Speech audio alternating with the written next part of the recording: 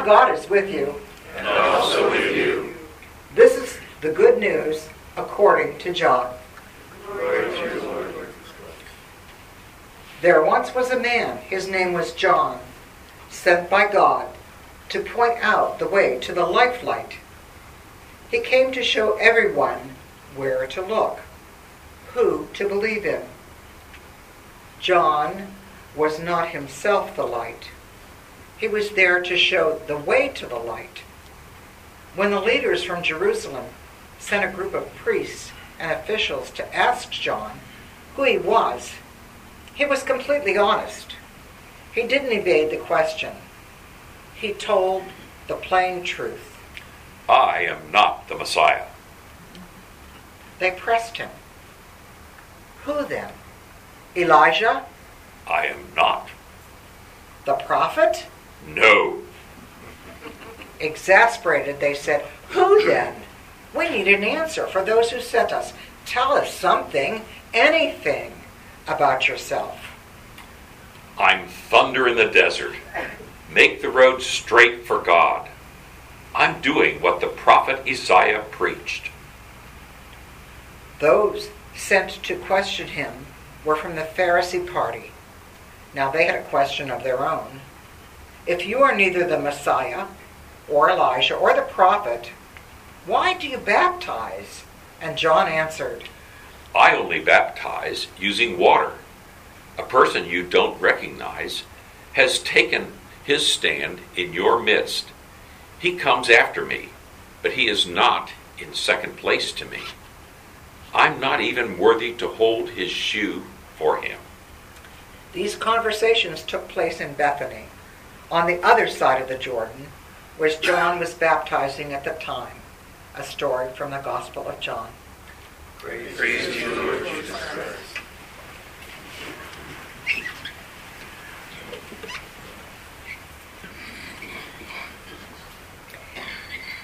In the first reading, we hear the voice of Isaiah, the same voice that Jesus would echo in the Beatitudes.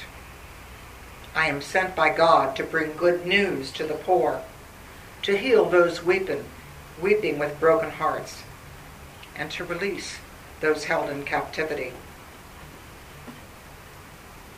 The second reading encourages us not to stifle the Spirit of God working within us. In the Gospel, we hear the story of John being questioned as to just who he is and what he is doing. And he answers, I am thunder in the desert. Make the road straight for God. None of these readings tell us anything that we haven't heard before. A little bit of math told me I have heard these readings approximately 25 times. We have heard these stories again and again in Advent as we prepare to recognize the wondrous story that God came to us in the form of a baby. What can I say this year that might make the hearing be different? What in your hearing of the readings today might cause you a new Spirit of God to be born in you?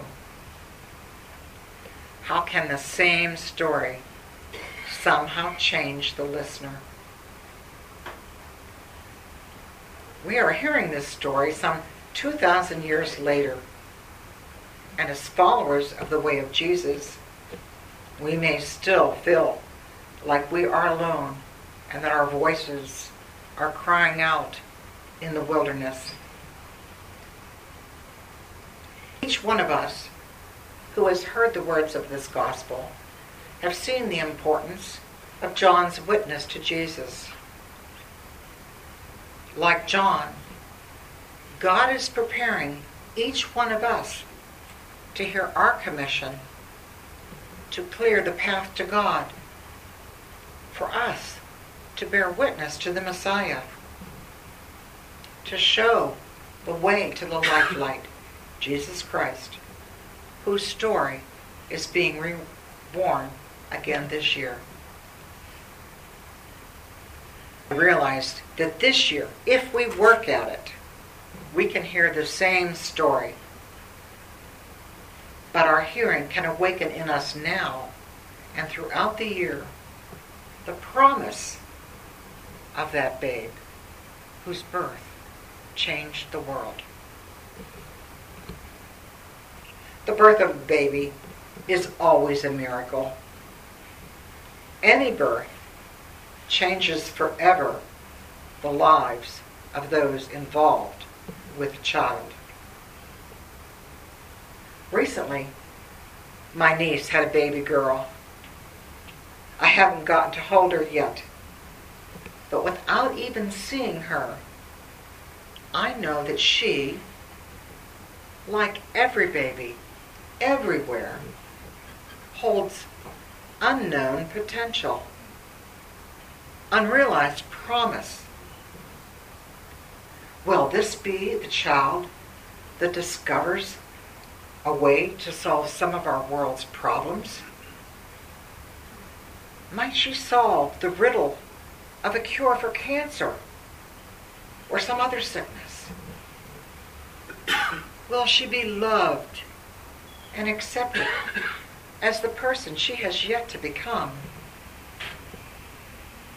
Can she some way save our world? My mother, when she was 90, looking at my baby granddaughter, said, "Just think, I have driven a horse and buggy, and I have seen a man on a moon. Where will this child go, and what will she see?" This is the promise of every newborn. Someone once looked at each of you and thought similar things. They wondered at the promise of the child that they were holding, the gifts and the talents yet to be revealed. This is the challenge and the promise of our readings today. A child is expected. A child will be born. Throughout our liturgical cycle, we are given a chance again to hear the Christ child's potential. We again hear how Jesus' gift of love was given to the world. We again hear and see the ways to guide us to peace and justice. We again are given the opportunity to know Emmanuel, God is with us. We again are given the opportunity to build God's kingdom here and now. When he was born, Jesus' parents no doubt looked upon him in awe. They also held hopes and dreams for that newborn child. This child held promise, as all babies do, that things will be different. Will this child be loving and kind? Will this child do more than we as parents have been able to do? Will this child be able in some way to deliver us from the oppression that we have lived with? When Mary and Joseph held that newborn baby, they had no idea what lay in the future, only the promise and the potential. Jesus' coming gives us hope that just as the church calendar has been reborn, we also can be reborn into a new year. A year filled with hearing the stories and giving our promise to do the work of changing the world. Each of us, as we hear these stories again and wait for the birth of the child, are given the opportunity to renew our commitment to the changes wanted in our world by Jesus. We, like John, can be the voices who often feel like they are crying out in the desert for change. But I believe when enough of us cry out, our voices will be heard.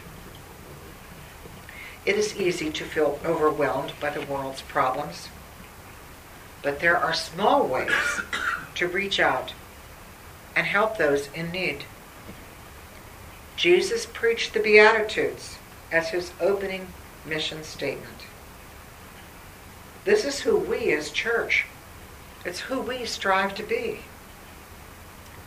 The Beatitudes teach us to love our neighbors as ourselves, and if the world could only learn to love more, because we are all neighbors and live in the same world, what a change could begin.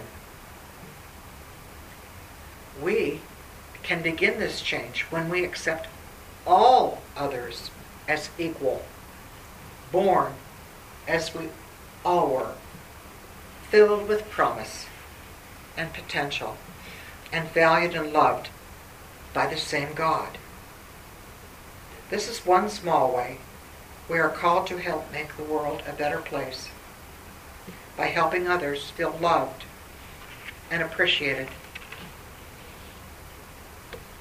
Just as John the Baptist gave himself to God and the mission that he was called to do, God is asking us to be reborn in our dedication to the mission that we were created to do, to build that kingdom here and now.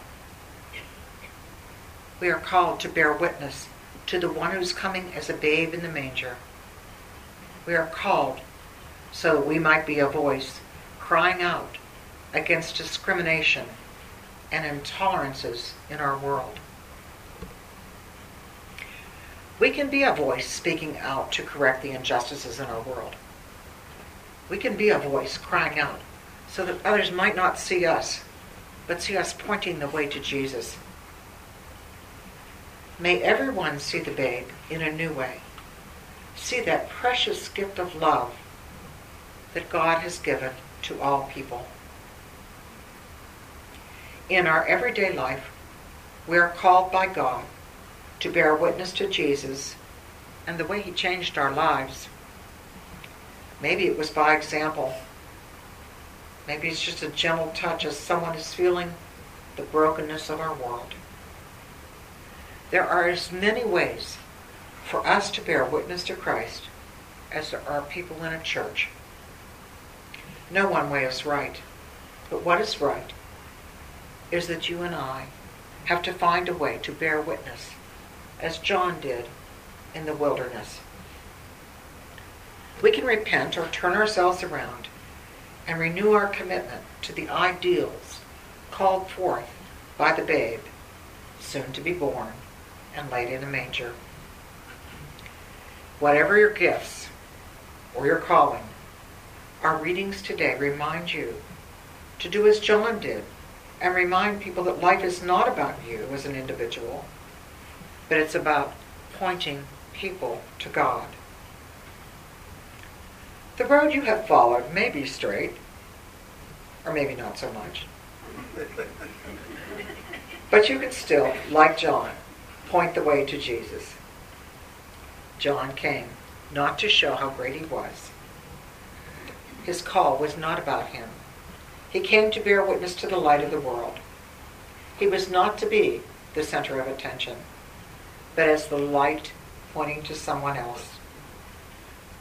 We are all created with the light of special purpose to somehow in our lives bear witness to Jesus and his work.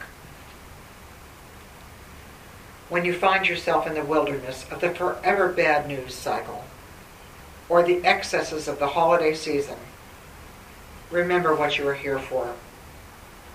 Remember what Advent season is about, and point your mind and your heart to Jesus. As we think about what we might give to Jesus this year, we know what he wants for Christmas. It's a human gift. Us, ourselves, recommitted to living the Beatitudes.